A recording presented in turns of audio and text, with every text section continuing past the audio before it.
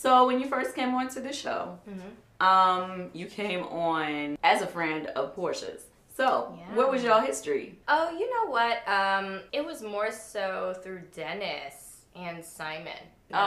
They knew each other. They were in the same industry.